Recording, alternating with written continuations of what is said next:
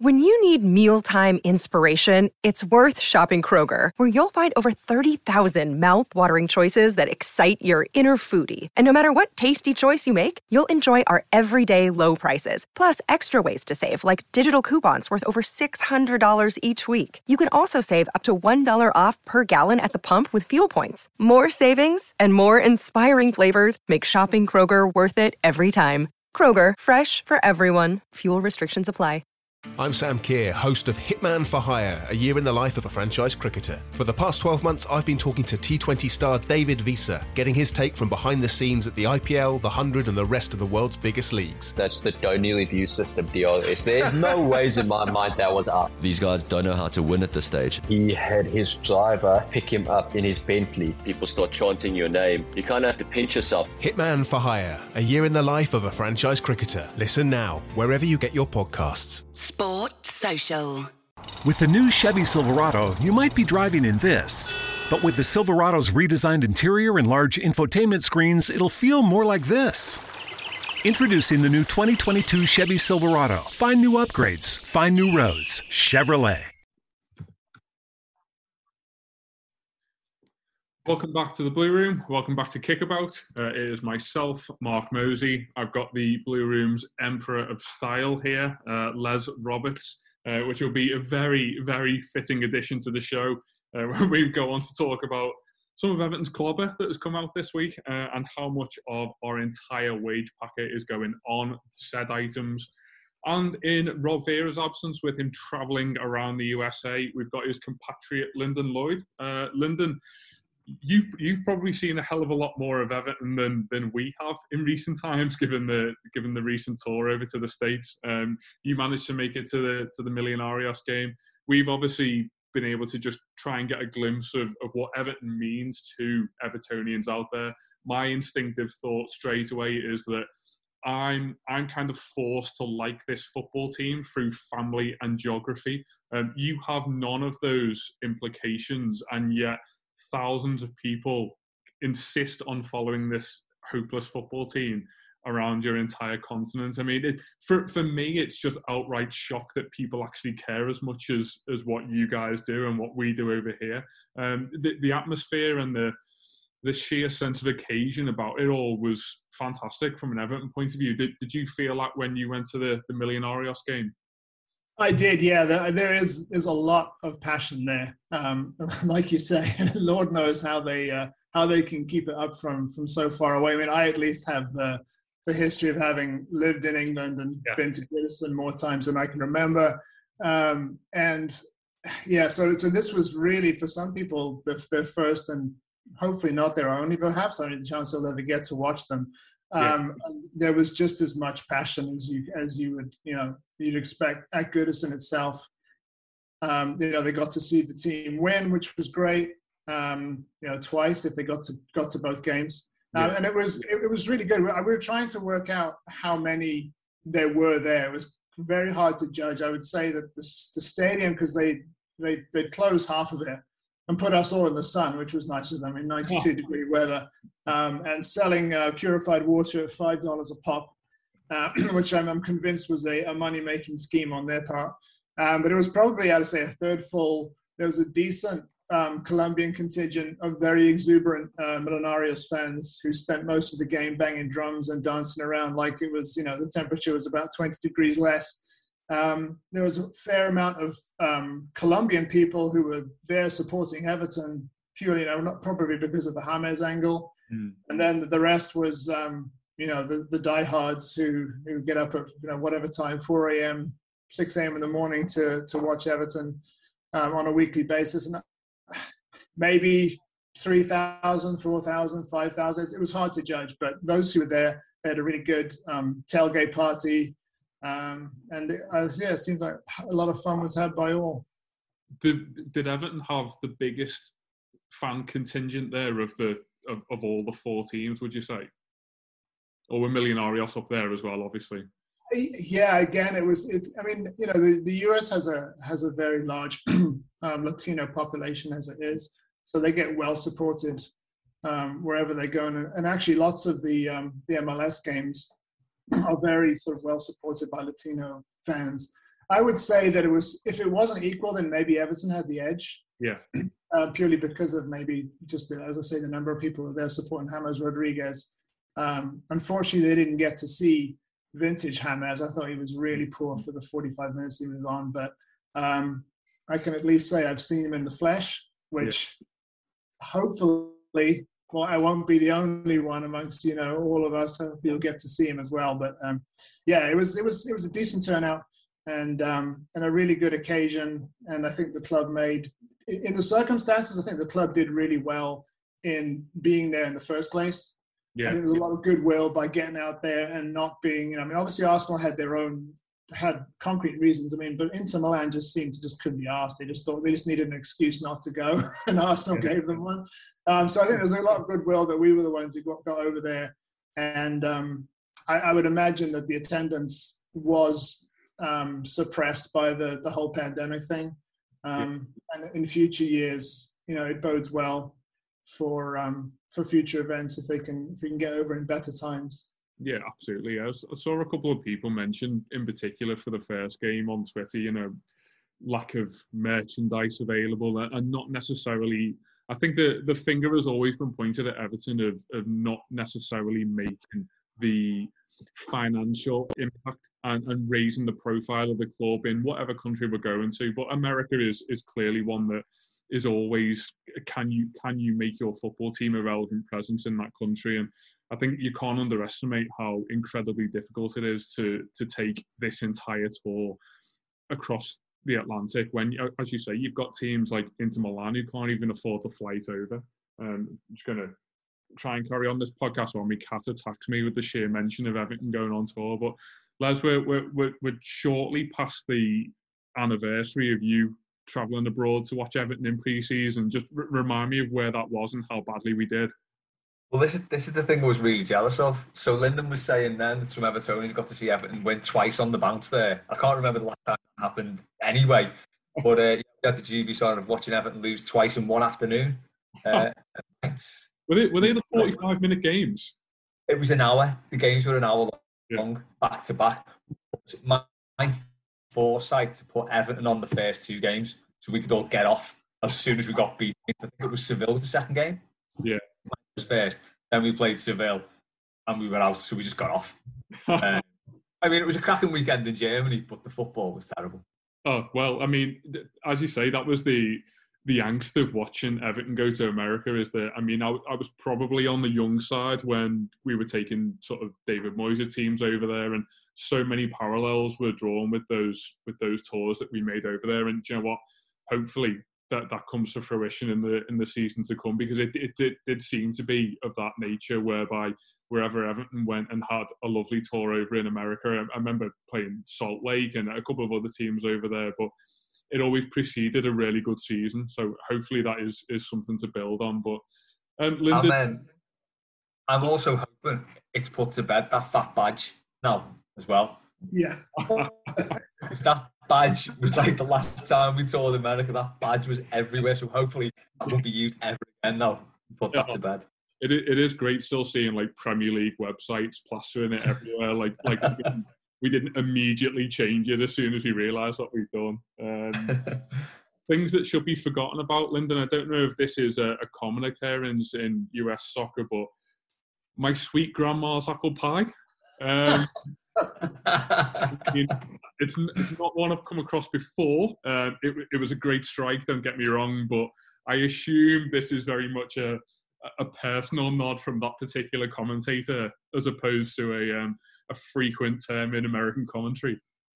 Yeah, it is. My beef with American commentators runs very deep. I lived for the day when I could actually watch the 2018 World Cup, I think, with the audio from BBC iPlayer, just so I could listen to the sort of commentary that I'm used to, because some of the American stuff just drives me nuts. That I've never heard that one before. I think it's very much a personal one, but very much in keeping with some of the flowery expressions that they come up with.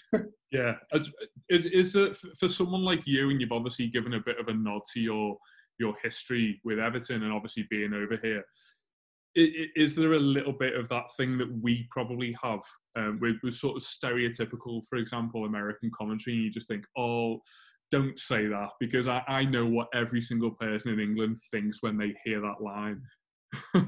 Yeah, it's there's a lot of cringing that goes on, and that's why I have to say that I'm grateful that NBC Sports over here, who, I mean, they carry every single game now, but all the coverage is handled by Rebecca Lowe, who is, I mean, she is the male version of Des Lynam in comedy. She makes it look so effortless. She's just brilliant, and she has Robbie Mustoe, Robbie Earle, like kind of the regular pundits, and they're very good. Yeah, and then they always have. It's funny, they have a token American on there, and it used to be what's that guy's name? Kyle Martino. I don't know if you know him, but right now it's Tim Howard.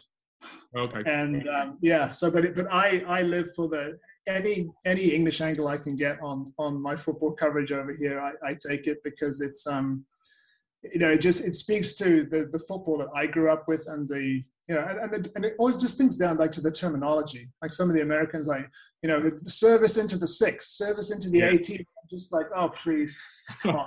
It's goaltender that cracks me up. Goaltender, yeah. The goaltender, it kills me every time. That's a nice funky expression, isn't it?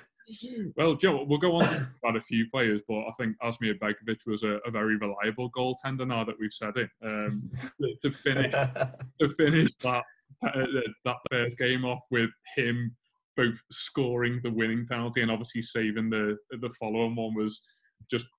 That was probably the point where I knew Everton were back, when we could tap into any form of craziness, even in a pre-season game. But just to touch on a few players who obviously, be it from the tour or not, have come to light in recent weeks and news stories breaking about them.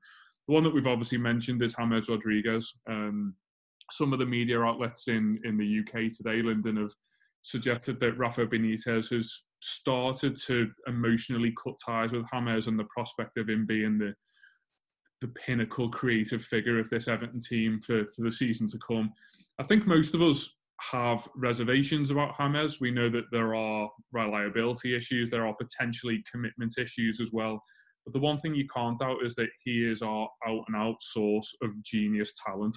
I've said on this show countless times that I think that he is probably the most technically gifted footballer that I've ever seen play for Everton. I'm sure fans of an older generation would potentially agree with me as well. Where do you kind of lie in terms of believing these rumours, but also your own opinion on, can Everton afford to have someone like James Rodriguez? And that's not to say that we are too good for the lad, because that is clearly not the story. But is there a point whereby the luxurious nature of his talent means that the team needs to separate from him in order to progress collectively? Well, yeah, there's a lot there. First of all, actually, when I was waiting for your message, I was clicking around the Echo site trying to find out if they had got their information from this Spanish podcast or whatever it was, because that's where I first spotted it. You just don't know what to believe these days. There's so much misinformation and misdirection, and as we know on Twitter and social media, these things just grow legs, and they go from some fanciful notion to people believing it as solid fact within about 5 minutes. So I'm just going to choose to just ignore it for now until it's something concrete. In terms of keeping him, I mean, he's arguably the most excited I've been about a player joining us. Even keeping in mind his injury record, the fact, his age, his supposed temperamental issues. Mm-hmm. I still wanted him, and I'd still love to keep him. And I suppose the question really comes down to, are we hidebound now, as people are saying, by FFP? And if we are, to the degree that we have to sell before we can buy, mm-hmm. then you would arguably say that, can we afford to have a luxury player who potentially could only play 20 odd a season? And if that's the case, then you look at it and you think maybe if we get 15, 20 million for him, then over the, with the whole amortization of contracts and stuff, we could actually get a fair bit of leeway in the market just by doing that. But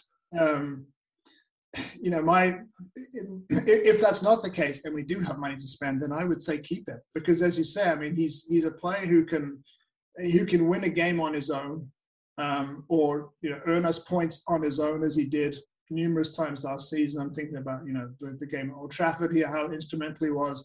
I mean, he sets up the goal for Richarlison in the derby. He could have walked off the next minute and his job would have been done. The rest of the team basically did the rest.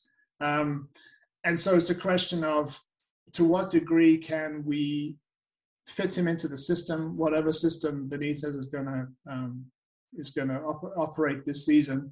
At the end of last season, I basically said, if we could do the kind of transfer business that I think Ancelotti was intimating we were going to. I mean, he basically was saying we're just going to sod FFP and just spend however much we want. If we'd been able to do that kind of business, I would have then said just keep James as your super sub. Someone who could just regularly contribute off the bench, and win matches for us that way. If our business is going to be restricted as much as people are saying now, then it's going to be a much more tricky situation. But I'd still rather have him than not. You could definitely tell that Ancelotti had his Real Madrid hat on at that point, can't you? Already seen the bank account and thought, oh, off we go. Les, I'm probably struggling to get overexcited about the prospect of, as Lyndon mentioned earlier, actually seeing James in the flesh. At this point now, honestly, I'd just take him putting in an 8 out of 10 performance in a poor 1-1 draw against Southampton on the first game of the season, and then admitting that he's probably going to shoot off. Are you investing in this lad being here for the medium term? No, I think as soon as Ancelotti went, I was kind of thinking he's not going to be here next season. Yeah. Even when the managers were sort of up in the air with who we'd get, I just thought Ancelotti was the reason he came to Everton. Now he's gone, there's not really any reason for him to stay. It's a shame, not just because none of us have actually seen him play in the flesh. And you can't actually beat that, can you, being at the game and seeing a player like that? Because it's the stuff you don't see on the telly that you get to enjoy. But I think as well it'll be a shame because it looks like next season he will have more options to play to. It won't just be hit it to Luca Dean on the left with your knackered. It looks like we're going to play with a bit more width and a bit more energy as well. So we would have more options and it will get more out of his game, because I think we played that one-dimensional last season. It must have been frustrating for him, like playing side the way we played. We can all say that now, can't we? It was really difficult at the time because we were sort of looking at it thinking, well, it will get better, it will be fine. But now we can look at it a bit more objectively. It's like, it probably wouldn't have got any better and it may not have been fine. It would be a shame to go, but I'm not really holding out any hope that we'll ever see him. He needs legs around him, doesn't he? I think if you're going to have any incredible level of talent on the ball, which he clearly does, picking a pass, picking a shot, absolutely no issues, but he needs to have that physical outlet around him. And I think, as you say, Leslie, we've got people like Andros Townsend, more so probably on the back of the 2 games that we are nominating Damari Gray for the Ballon d'Or on the back of.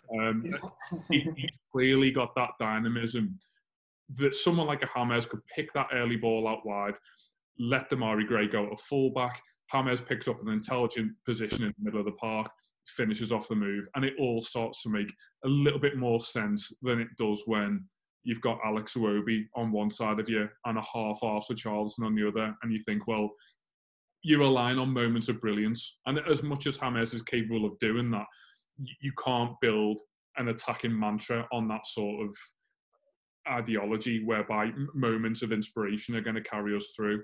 To progress this and to talk about other attacking options, has there, Les, ever been a more obvious player in the shop window situation than Moise Kean at Everton? Because as much as we haven't necessarily got other attacking options to put out there in pre-season, and I'm sure this will be the case at United next week, surely on the back of, we'll go on to talk about FFP and the restrictions that places on Everton, but if you are looking at offloading one player and raising some funds to go out and spend on numerous other positions, are we kind of just dangling the carrot here for PSG to come and get him? Yeah, it does feel like he's only playing now to get a move away. I mean, I think we all said last season when he started sort of doing well in France that it was like, well, he's definitely not going to want to come back now. Come back, he's played, he's scored, but it does feel very much like our whole transfer policy is hinging on whether we can get rid of him or not. It's kind of all relying on PSG actually being asked to pay the money for him, which they don't really seem to be that bothered about. They seem to, putting bids in for other players left, right and centre, but not really going after him, which it's not great for us, is it? It's sort of, as we mentioned before, we sort of thought we were going into this summer, going to splash the cash on quality players. It was all going to be different. But now we're back in the situation where we are getting bargain buys, which I'm fine with. If I'm going to do the job, it's something that we've sort of built our teams around for years, and we've been better for it. But it does feel a little bit, not cash strapped, but FFP strapped. And it's a bit of a worry that that's what we're hanging on, because PSG obviously aren't that keen to have him. That was not an intended pun, by the way, there. But yeah, they don't seem that bothered whether they get him or not. I think they're quite happy to sit off and just see what happens. And if he becomes available at the end of the window, or we're desperate to just get rid of him for another season, we'll take him alone. It's all very much out of our hands, and that is a bit of a worry. As much as you want to brush that under the carpet, Les, I've just written "Not That Kean" down as the show title. So with that will be with us forever. I'm sorry. Lyndon, Moise Kean. I don't think it's too crazy to suggest that he is probably a little bit more suited to a team like PSG than Everton, purely because we ask him to do a little bit too much. I think that goal in the Pumas game was prime example for me of a player who really shouldn't go through one-on-one a lot of the times from the halfway line. He was born to live around people like Angel Di Maria, Kylian Mbappe, Neymar, and Finn. Do you know what? He had a pretty unremarkable season at PSG last season, but scored countless number of goals. But they still see him as a little bit of a risk, because in their minds, he's probably far more one-dimensional than every other attacking player that they've got. And that's just a nod to the calibre of player that they have. But do you think that this is not necessarily for Moise Kean, because I think we all know what his desire is, but is this the best move for Everton now to try and cash in, safe in the knowledge that we've then got to go immediately back out and find a bit of a bargain replacement for him? Yeah, I think, as Les was saying, we're waiting, and I'm sure that we have targets lined up in case we get this over the line. I just think PSG, as Les says, that they're in no rush. They can play the long game. Just wait and see what happens. Whereas he was, it almost feels like he was the key to the whole summer, because the amount that we were looking at hopefully getting for him was going to open up maybe 2 or 3 transfer opportunities. I watch him and I just don't see it. And I can see why Juventus weren't that bothered about hanging on to him. They cashed in 25 million or whatever it was. And and again, as Les said, as you said, we asked him so much of him, and I don't think he's that kind of player. He's certainly not a lone striker type of player. He doesn't look particularly happy playing for us. So I just think if we can get him out the door, and again, if a sale is that important to us, then it would almost behoove us to lower that asking price, get as much as we can for him, make a small profit, because I think the benefits in terms of what we can bring in would be better than just trying to hold out for as much as we possibly can, and then end up getting to the end of the window with him still there.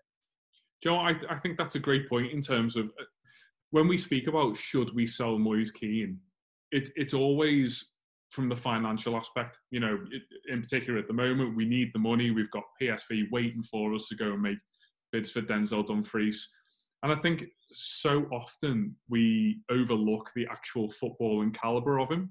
and remember that we haven't actually seen a great deal to justify even the price tag that we paid, never mind some of the money that is being spoken about for future transfers. And I've been a big advocate this season, and in particular this summer, about players being sold for above market value. I think it's always important to get good value for your outgoings. And Moise Kean leaving Everton Football Club for £40 million represents unbelievable value for a player who most of us have incredible hopes for, and I think we'd all put him in that category of one of Europe's rising stars. But there does become a point, albeit with him at such a tender age, there has to be that spark and that moment. And I think we all know that has not happened at Everton thus far.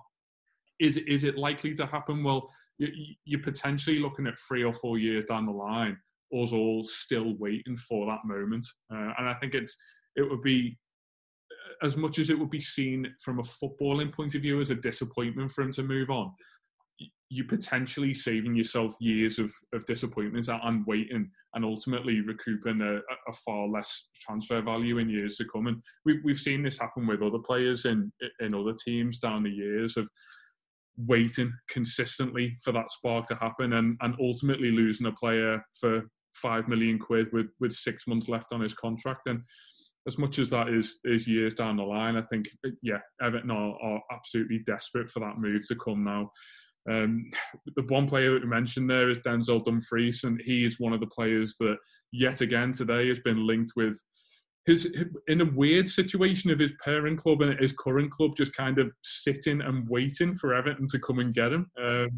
I think Burnley are very much in the same situation with Dwight McNeil, whereby we saw initial rumours a couple of weeks ago, and they've kind of prone themselves for an incoming bid, and they're all sitting there waiting about which fee they're going to ultimately pull our kecks down for. But it's never really materialised. And I think with the Dumfries situation, the one thing that's kind of dovetailed with that this week is Seamus Coleman signing an additional 1-year deal. Seamus Coleman is probably at this stage of his career one of Everton's most divisive players amongst the fan base, I'd say. I think there's a hell of a lot of people who have a justifiable amount of loyalty towards him. Obviously a gratitude for the years that we've had from him, and on the subject of value for money footballers, that no one comes close to him, obviously. But Les, was this appropriate timing for an additional 1 year for him? I think his original contract was due to expire next summer. He now carries through until the summer of 2023.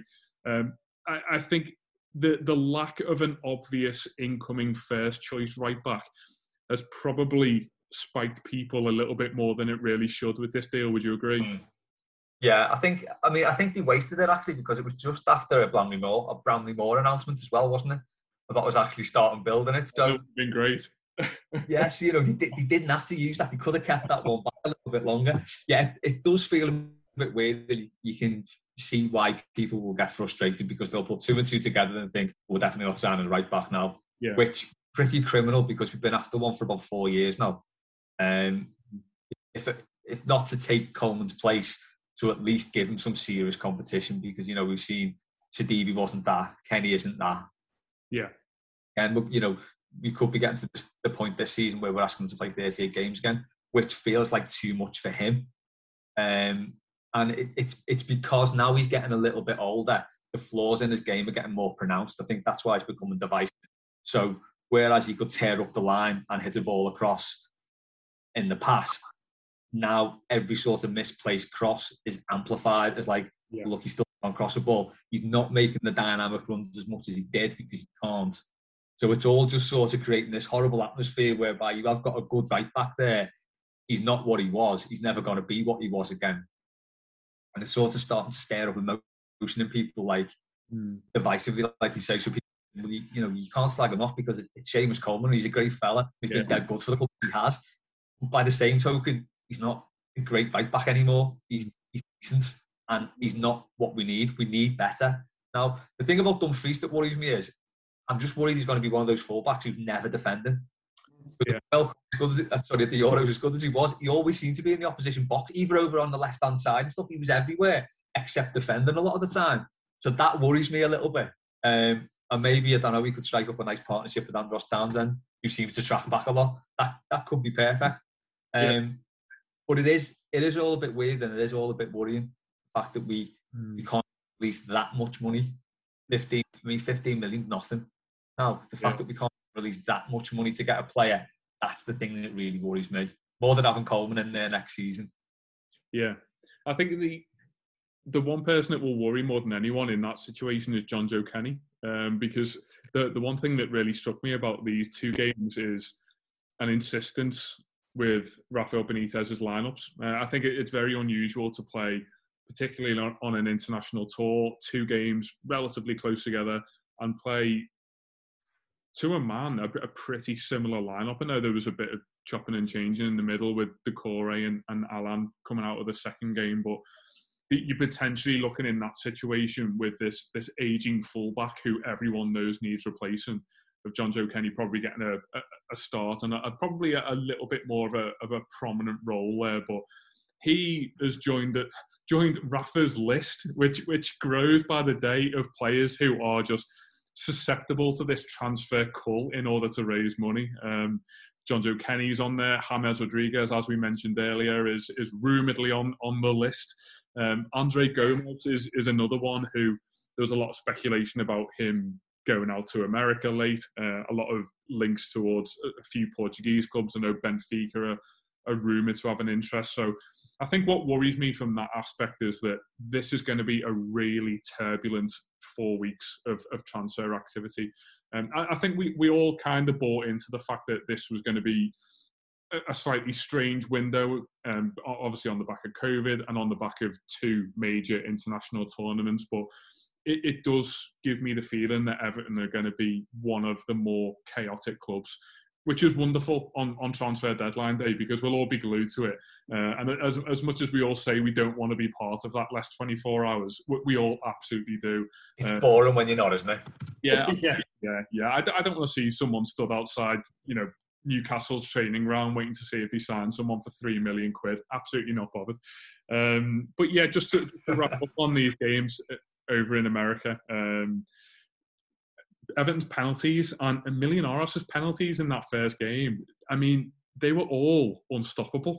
And I absolutely know that when we get to the point of really needing 4 decent kicks of a football in the Carling Cup this year, at least 2 of them will go flying into the stands. But that was probably one thing that shocked me.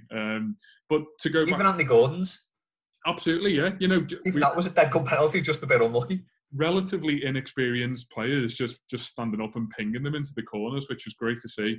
But to go back to some of the attacking options, I think someone who has obviously stolen the limelight a bit was Damari Gray. So much made primarily about his transfer fee, for all the right reasons, we should say. But Lyndon struck me as the most un-Everton footballer I can remember seeing, because seeing someone directly run at a fullback makes me a little bit nervous. Seeing someone playing through balls to a striker, that it gives me all of this lad isn't here for the long term. He must be on loan, and give it 6 games. We'll embed everything NSNO about us into him. Was he probably the shining light from an individual point of view for you over these 2 games? Yeah, and if nothing else, just for the fact the lad has pace. Even if he couldn't do anything else, just having someone who can run at a defense and just cause them problems and open up opportunities for someone else would be enough. But he's got so much more. And there's obviously concerns over his consistency and consistency of his end product. But he was the outstanding player over the 2 games for me. And one of the reasons why I sort of ended last season and went through the Euros being completely apathetic about our chances next season, more or less given up any hope of making any progress next season. And he, and perhaps with Andros Townsend as well, and some of the stuff that I'm seeing from Benitez in terms of an improvement in just the way we play, I'm starting to feel a bit more encouraged now. And I would imagine that if Maurice Kean stays, I would imagine over the course of the season you get more out of someone like Damari Gray far more than you would from Moise Kean, and he cost 10% of the price. So I think it's going to be a really good move. And as I say, if we can add, I just think we need one or two quality pieces added to that team, and all of a sudden we're a much more different proposition. And maybe one of those pieces is Jean-Philippe Gababin, if we can keep him fit. I mean, honestly, anytime someone went near him, I was having kittens, because I was like, I think he went down a couple of times. I said, please get up. But he looks, I mean, if he can stay fit, he looks like he could actually provide that presence in the middle that we've been looking for. And even going back to what the commentator was saying, one of the commentators over here actually came out with he'd be like a new signing for Everton. I was like, yep, we've heard that one before. So yeah, but, Demarai Gray, certainly of the new signings, obviously is the pick.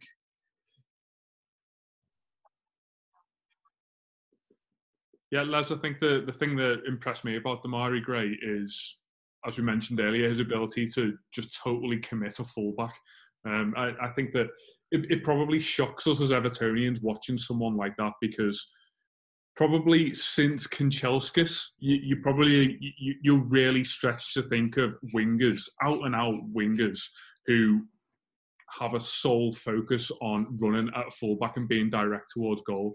I know that we've experimented so much, in particular with formations, and we've tried to use someone like Richarlison in that mould, but it's never quite the same as someone who is so raw, like Demarai Gray seems to be, just really attacking the goal with every time he touches the ball. And I think he probably already represents good value, debatably. I mean, for someone who comes in and costs $1.5 million, quite frankly, if he gives you 6 months of really good attack and play, you've kind of got your money back instantly, haven't you?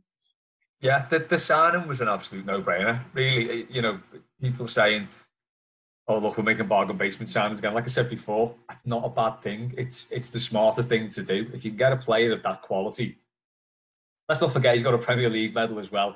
I don't think he did much to win that, but he's got it. So he's been. Is he the most successful? Well, Bar James, he's probably the most successful. but yeah, it's.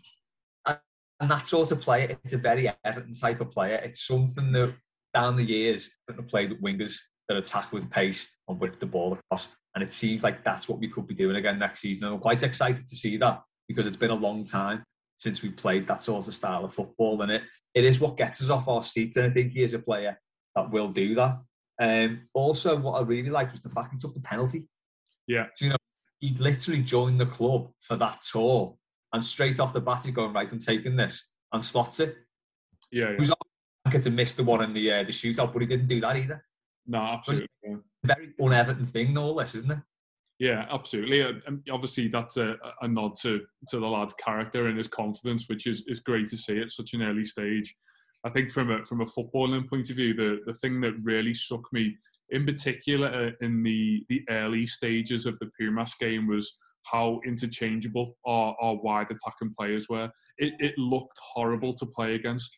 And for a football team who its own supporters have consistently called boring and predictable, the opening 20 minutes in that game were anything but. And you just knew that, albeit it was an underwhelming goal in terms of the finish when it eventually came, but we had a sustained period of attacking momentum and pressure, which was always ultimately going to lead to a goal. For so long, Everton's goals have always been a little bit too spontaneous, a little bit too out the blue. There's no real concrete path to how Everton's goals come about, and I think that was something that really struck me in that sort of period of dominance that we managed to build. And I appreciate that you obviously have to do this on a more competitive and more premium stage, but I think that was something that you looked at people like Townsend and Demarai Gray, even Anthony Gordon when he came on in the second half, and I think that the key moment was when he set that chance up for James Rodriguez. But that's how you want Anthony Gordon to look going forward, isn't it? That's the exciting raw attacking player that we've all bought into. Lads, we've managed to get through 45 minutes of recording so far without talking about how fantastic both teams looked during that game. Les, when we kind of debated topics for this podcast and where we go with it, and we spoke about how wonderful Everton's new third kit is and how great it was to see so many of our American fans wearing it at the game. Have two teams ever looked better in a competitive game of football than those two? Two kits, they were like the reverse of each other, weren't they? Yeah. There's the players stood next to each other, and it's just like perfect symmetry. It's amazing. With that Pumas kit though, with the massive badge on the front. Okay. So is the Everton equivalent using that terrible badge we made a few years ago and just banging it straight on the chest?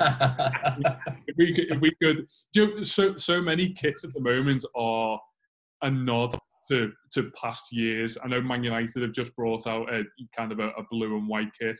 We saw Arsenal bring out the bruised banana kit last year. So many of them look back at previous generations for inspiration. If Everton did something like that, can you imagine Twitter fume of 2045 when we bring that enormous badge on the front of our thing? It'll be the rugby top with the 2014 rugby top just with a massive police badge on the front there. But Lyndon, Hummel have done a great job, haven't they, in terms of not only the design, and do you know what? I'm always hesitant to go too much into the design of football kits because I'm not. Les is going to step away from this comment here, but the man's a fashion guru. I can imagine you, Les, scrutinise. You're one of the fellas who stayed up the other night, as Darren said on Twitter the other day. I saw this great tweet he put out about staying up till 1 o'clock in the morning just to see what Everton's new shorts and socks look like. I've never really bought into how important a football kit can be, but Lyndon, is that the best that Everton have ever looked? That was a smart kit when it first came, because I'm not a big fan of yellow, I have to say, which was kind of heresy, I suppose, when you go back to the amber kits of the 17 and ones. But I mean, on the home shirt, I don't really like the yellow trim. Or the kind of like the Sport Pacer one with the kind of that funny design that we had a couple of seasons ago, and this one. But this one, the more I see it, the more it grows on me. I like navy, which I suppose is a bit too Spursy, but I do like the way it's a smart kit. And as you say, Puma's looking like the reverse of us. For an exhibition game, it was just perfect. It really was. So yeah, Hummel have done a great job.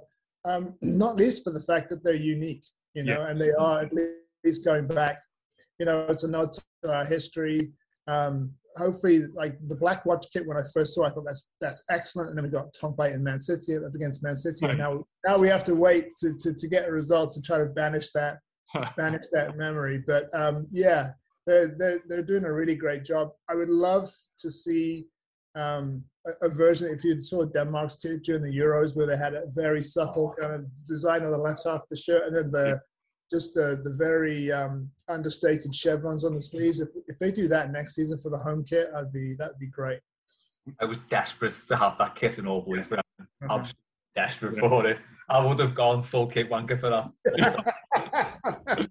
The thing I'm really disappointed at with this season's kit is how nice that orange goalie kit is, because I feel like you've got to be under the age of 14 to go out and buy the goalie kit and wear it at footy, and I just don't think I could possibly get away with it. But I have actually got the pink one. Mate, if I see you rocking that five-a-side, I will be straight over. Don't get me wrong. More importantly, Les, bucket hats. Are you in?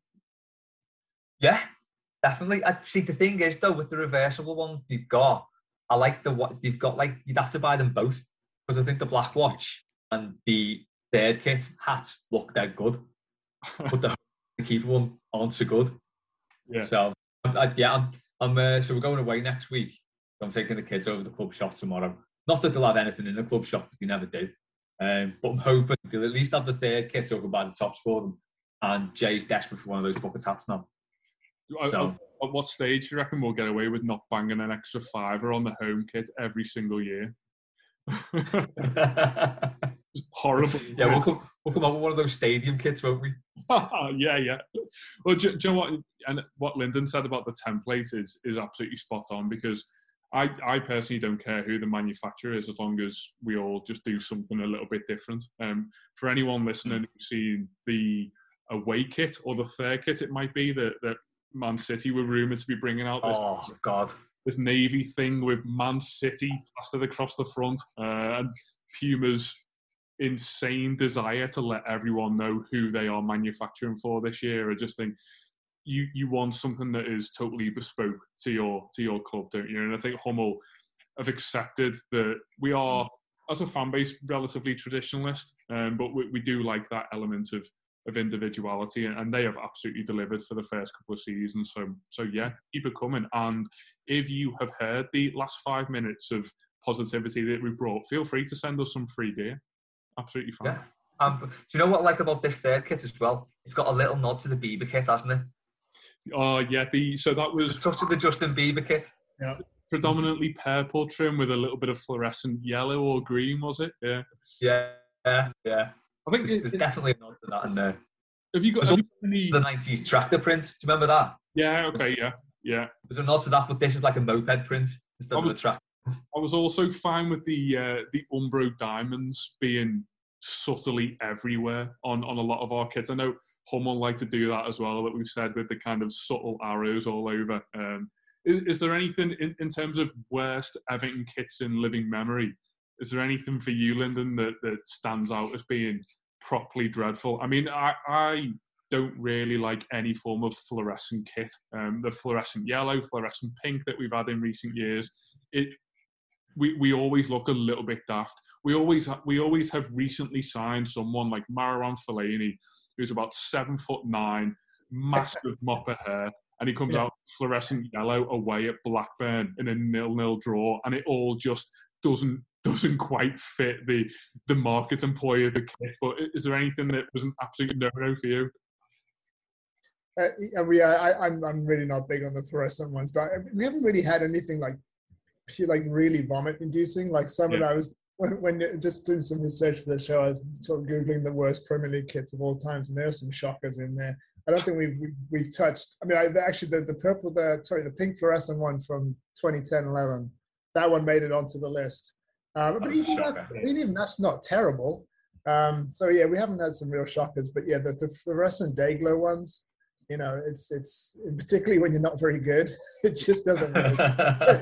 You do this kind of like kit association thing in your head, don't you? So as much as I want to hate that pink kit, it always reminds me of I think it was Tim Cahill scoring at St Andrews away at Birmingham City, and we hadn't. In typical Everton fashion, we hadn't scored a goal for 7 months before it, or whatever the stat was. But when you're behind the goal, it seems to stand in living memory. And Everton are always very good at banging all of the advertisement material out as soon as the final whistle goes for a kit like that. My unpopular opinion about Everton generally is that the black kit with the pink pinstripe that we won 2-0 away at Man City and Arteta scored. That's probably one of my least favourite Everton kits of all time, and everyone else I ever seem to speak to seems to love it. But Les, being the emperor of fashion for the Blue Room, we are going to let you have the telling casting. What is Everton's best and worst kits in your opinion? Oh God, best kit. I think best kit, just for sort of the whole package, is the 85 one. Okay, yeah. Just for everything it represented, and the hoop socks on that were absolutely outstanding as well. The shorts were a little bit snug for my liking. Some of that footage, there's no need for the length of the shorts. I'm being a bit of a bitch picking that one on, to be honest. Worst Everton kit. Now, I don't know if we ever wore this, because it looks like a training top, but I don't think it was. But I've got this fluorescent yellow away. I'm going to say it's from like 98 maybe. It could be Nick Barmby at West Ham, actually. But it's got the huge 1-to-1 thing on the front that just is so rigid. It's like having something like a piece of cardboard stuck on the front of your shirt. It's massive. It's dead baggy. It's got a huge Umbro on it. And it's even got Umbro on the back, at the bottom. And it's got one of the most ill-fitting and worst kits ever. Still bought, but it's terrible. the biggest Everton kit tragedy since we switched from, God, what way round was it? Was it from Danker to 1-1 halfway through the 2-year period where we had the sort of yellow and black vertical stripe kit? And I seem to remember we were on BBC Watchdog for just sticking a 1-1 sticker across the Danker. We did as well, yeah. When you turn the kit inside out, it still said Danker on the inside. And do you know what? If I could get hold of one of them, that kit. that was the mad thing about that kit, because the black and yellow stripe one, the sponsor was actually in the kit design. Yeah, so yeah. It wasn't felt that was stuck on, it was actually in the shirt. It was weird the way they'd done it. So they sort of had a bit of a get out there that they could just put a sticker on. And then the season after, it was when the 1-1 was upside down. Do you remember? So it was the one with the sort of V-neck, the filled-in V-neck with the stripes across the middle. Amazing. I think the stripes were upside down compared to the shorts, so they got that wrong. Do you know the one that I've just thought about? One that I did really like. Remember when we brought out this was probably early 2000s, and we had like a denim blue colour. And do you know what? It was probably one of those kits that we definitely only wore for half of a pre-season game. We probably wore it for one of those 60-minute games, Les, that you went to watch. But yeah, we've always seen that the best kits are reserved for the games where we absolutely do not need them. But yeah, we have had some nice clobber in recent times, and you know the training gear from Hummel this year is potentially going to bankrupt me. Definitely. Just flicking through a bit of Everton news, and one player that I did want to just briefly touch upon was Benny Beningame, who obviously made his permanent transfer up to Hearts today. Les, I don't know about you, but I probably didn't think we were that far down the line in terms of shifting him on. I know it's very difficult with young players to decide, are you still going to invest in this player to try and explore what is potentially there in the next couple of years?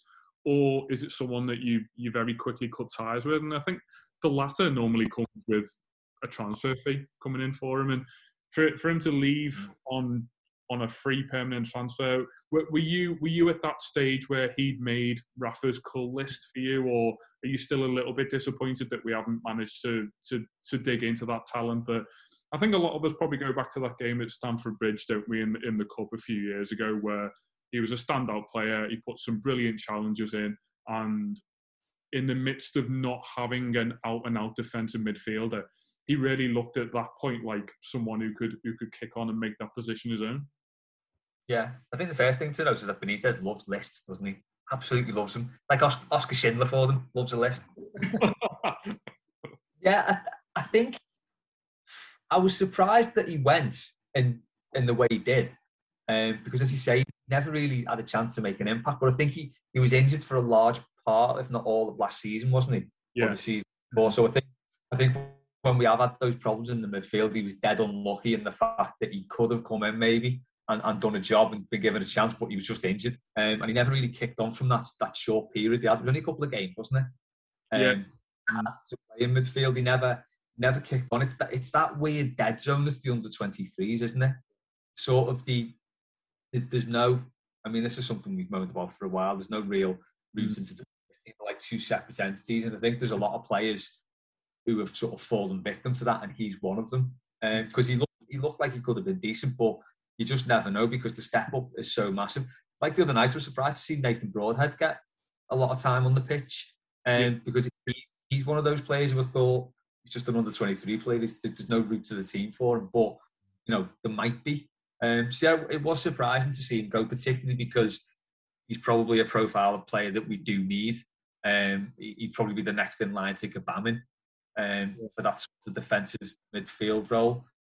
So yeah, it was, but I can't really cry about it too much because we haven't really seen enough of him to miss him.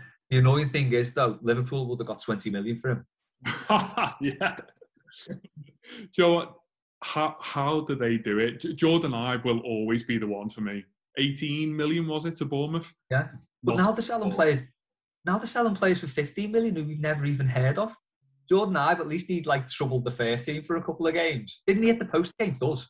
Yeah, he did. To be fair, yeah. Yeah. So you know, he at least bothered the first team. He just sold the lad for 15 million. I've never, ever heard of him. I don't even think he played at Anfield in the Cup against us. No. I mean, God, if you didn't make that team, then there's nothing down for you at that club. But Exactly. yeah, I mean, we've spoken a lot about FFP, but not an issue for Liverpool, because for every Liverpool there will be a Fulham. And that's but, Lyndon, is there a genuine concern that needs looking at in terms of that conversion rate from under 23 to first team, or is this just how Premier League football is now, with the consistent, desperate thirst for success, is that you really have to be elite at such an early level to even get a look in at a club like Everton? Yeah, I think it's that, and it's and Les called it just right. It's a dead zone. It's finding how to get those players from the one level to the next, and as you say, without the risk of them going into the first team and not making it. It's like you say, there's so little margin for error, particularly at Everton the last few years. So I look at it, and is there too much of an emphasis on winning like Premier League 2 and the Premier League Cup? Are they focusing on that too much? Or are they just not, or is there something amiss fundamentally in how they're coached at that level? I would love to know the answer to that. I really would. Yeah. And it's interesting. You've got players like when you mentioned Nathan Broadhead. I mean, he was practically gone. I mean, he'd actually, his contract was up. He was set to be released, and I think they only just invited him back to keep training. And then all of a sudden, he's back in the first team picture. He's in the squad, and he actually looked pretty useful out in Florida. Whether he's got the end product to really trouble the first team, I guess we'll find out. But it's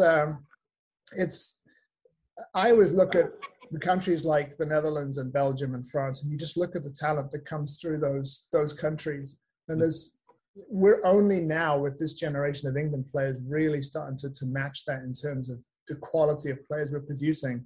But I look at a setup like Everton, you would think that the ingredients are all there, or the platform is there to really find out what they're doing in these other countries and trying to sort of distill it and make something happen at our academy. And I think only really Chelsea are kind of leading that.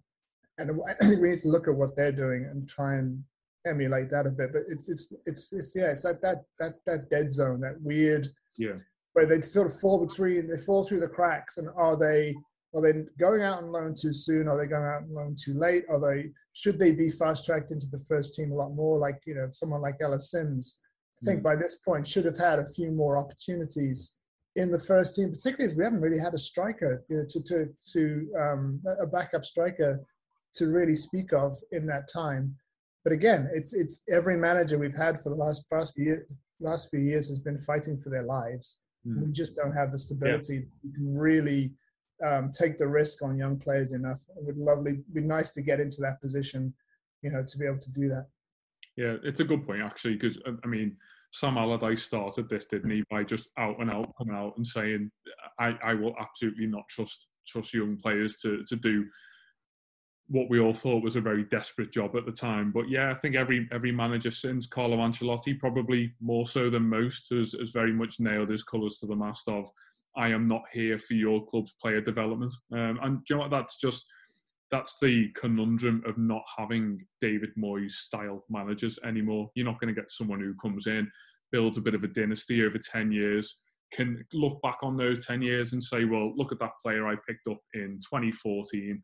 Look what I'm delivering you now. Because quite frankly, all they are really asked about is week-to-week results and what trophies they can put in your cabinet. And most managers haven't really got the relative patience to develop someone like Anthony Gordon, for example, who is probably at that cusp in his career that is potentially quite dangerous. I think for most young players, getting to the brink of first team is arguably not the hardest bit.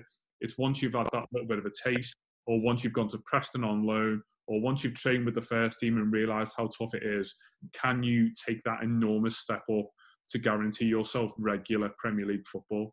And quite frankly, across the 20 clubs now, there's probably only a handful of players that exist amongst them who will be able to cement that consistent position. And hopefully Gordon is one of them. But we have, lads, got at least one more chance to see a few more of these young lads before the season gets underway in a couple of weeks. And that is with a pretty uncharacteristic friendly for Everton away at Old Trafford next week. Les, it is the first opportunity for most Evertonians to go on the road and watch Everton in this country anyway. Will that be a real appetising taste of what is to come from the seasons ahead? Playing against another domestic team in a friendly is quite strange, but it does at least give that kind of nod to how Premier League football is going to be on its return. Yeah, I suppose so. I'm always a bit wary of those sort of final warm-up games. It's like the ones that are a bit dull, aren't they? Generally a bit boring. We always get our arse handed to us by some form of up-and-coming Spanish. Like Villarreal, Valencia, they were all born to just come and destroy our fullbacks and all of our confidence the week before the new season starts. Yeah, and you kind of think United could possibly do the same as well. I don't know, it is quite uninspiring because you don't really want to see yourself playing against teams who, you're going to be playing in the season and you usually get battered there anyway. I don't like Old Trafford at the best of times. It might be nice as a pre-season jaunt. It's always nice to have a bevy in Manchester. I don't think there's many tickets been given out, is there? 1,500 for Everton. Yeah, I'm not sure how full United are going to go. I assume from a capacity point of view, then kind of the shackles are off now. But yeah, it was interesting to see Everton's allocation restricted on that basis. Yeah, it was a bit odd. I don't know if there's been a massive clamour for tickets. I didn't even give it a second thought, to be honest. The whole thing's just sort of passed me by a little bit. I'm really looking forward to the Southampton game. I think the pre-season, although I did stay up for 1.5 of those games in the Florida Cup, it just sort of passes me by a bit. I never get that interested, especially to go, because it's always a bit of a damp squib, I think. Yeah. The pre-season games. Absolutely. Lyndon, I think that it's very hard to tie any form of confidence on individual players and what Benitez has thought on them in pre-season, because there obviously is so much chopping and changing. But is there anything stylistically in terms of formation and from a structural setup point of view that you'd like to see at Old Trafford in order to kind of lend a hand to how we're going to set up against Southampton? Yeah, and I'd just like to see whether he's going to, how we're going to line up from an attacking sense is what I'm waiting to see. How much, and I think Richarlison is not going to be back by then, but he's going to be the interesting piece as to whether he's going to be more of a winger or he's going to be, playing closer to Calvert-Lewin, which I think he should. If we've got, wingers who are going to be throwing the ball into the box on a routine basis, which as Les said earlier, I really hope we do. But from a formation perspective, it seemed very similar to what we've been seeing over the past few seasons and last season under Ancelotti, but there just seemed to be a lot more. We just need to be better with the ball, which is really all I wanted to see from Ancelotti, was to do these players have a plan for moving it from back to front quickly or effectively. And so often last season, we just couldn't. Where there was some really encouraging signs in the two games in Florida against two pretty, technical teams who were in the middle of their seasons and are far more advanced fitness-wise and sharpness-wise than we were. And I think particularly in the first half against Pumas and the second half against Millonarios, so I was encouraged by what I saw. And so from that perspective, it looks like Benitez has been working with them, and what he's been doing seems to be bearing fruit already. And it's hard to say over 2 games, and it would have been nice to have had a couple more decent preseason games to go on. But it'll be interesting to see what the lineup is against United, how close it is to the one that he thinks will start against Southampton. Yeah, absolutely. Lads, we'll call it there. We'll obviously have plenty more build up on the Blue Room leading up to that friendly away at Old Trafford next week, and obviously leading into the first game against Southampton as well, where the optimism dies. We've got Subs Weekly out at the moment, as you've got a mailbag coming out this weekend, and loads of shows, obviously on the Blue Room and on the Blue Room Extra as well.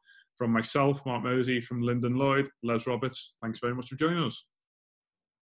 When you bundle your renters and auto insurance with Progressive, you could save money, but it doesn't cover any terrible memories living rent-free in your head. Hey, just wanted to remind you of that time your kicker missed the extra point and lost the game. Even though he'd literally never missed an extra point, he chose this playoff game to miss. Yeah, I just noticed you hadn't thought about that in a bit. Wouldn't want you to miss, thinking about it. Sorry, we can't save you from that memory, but we could save you money bundling your renters and auto insurance with Progressive. Coverage from Progressive Casualty Insurance Company, affiliates, and third-party insurers. Renters insurance and bundle discount not available in all states or situations. Sports Social Podcast Network.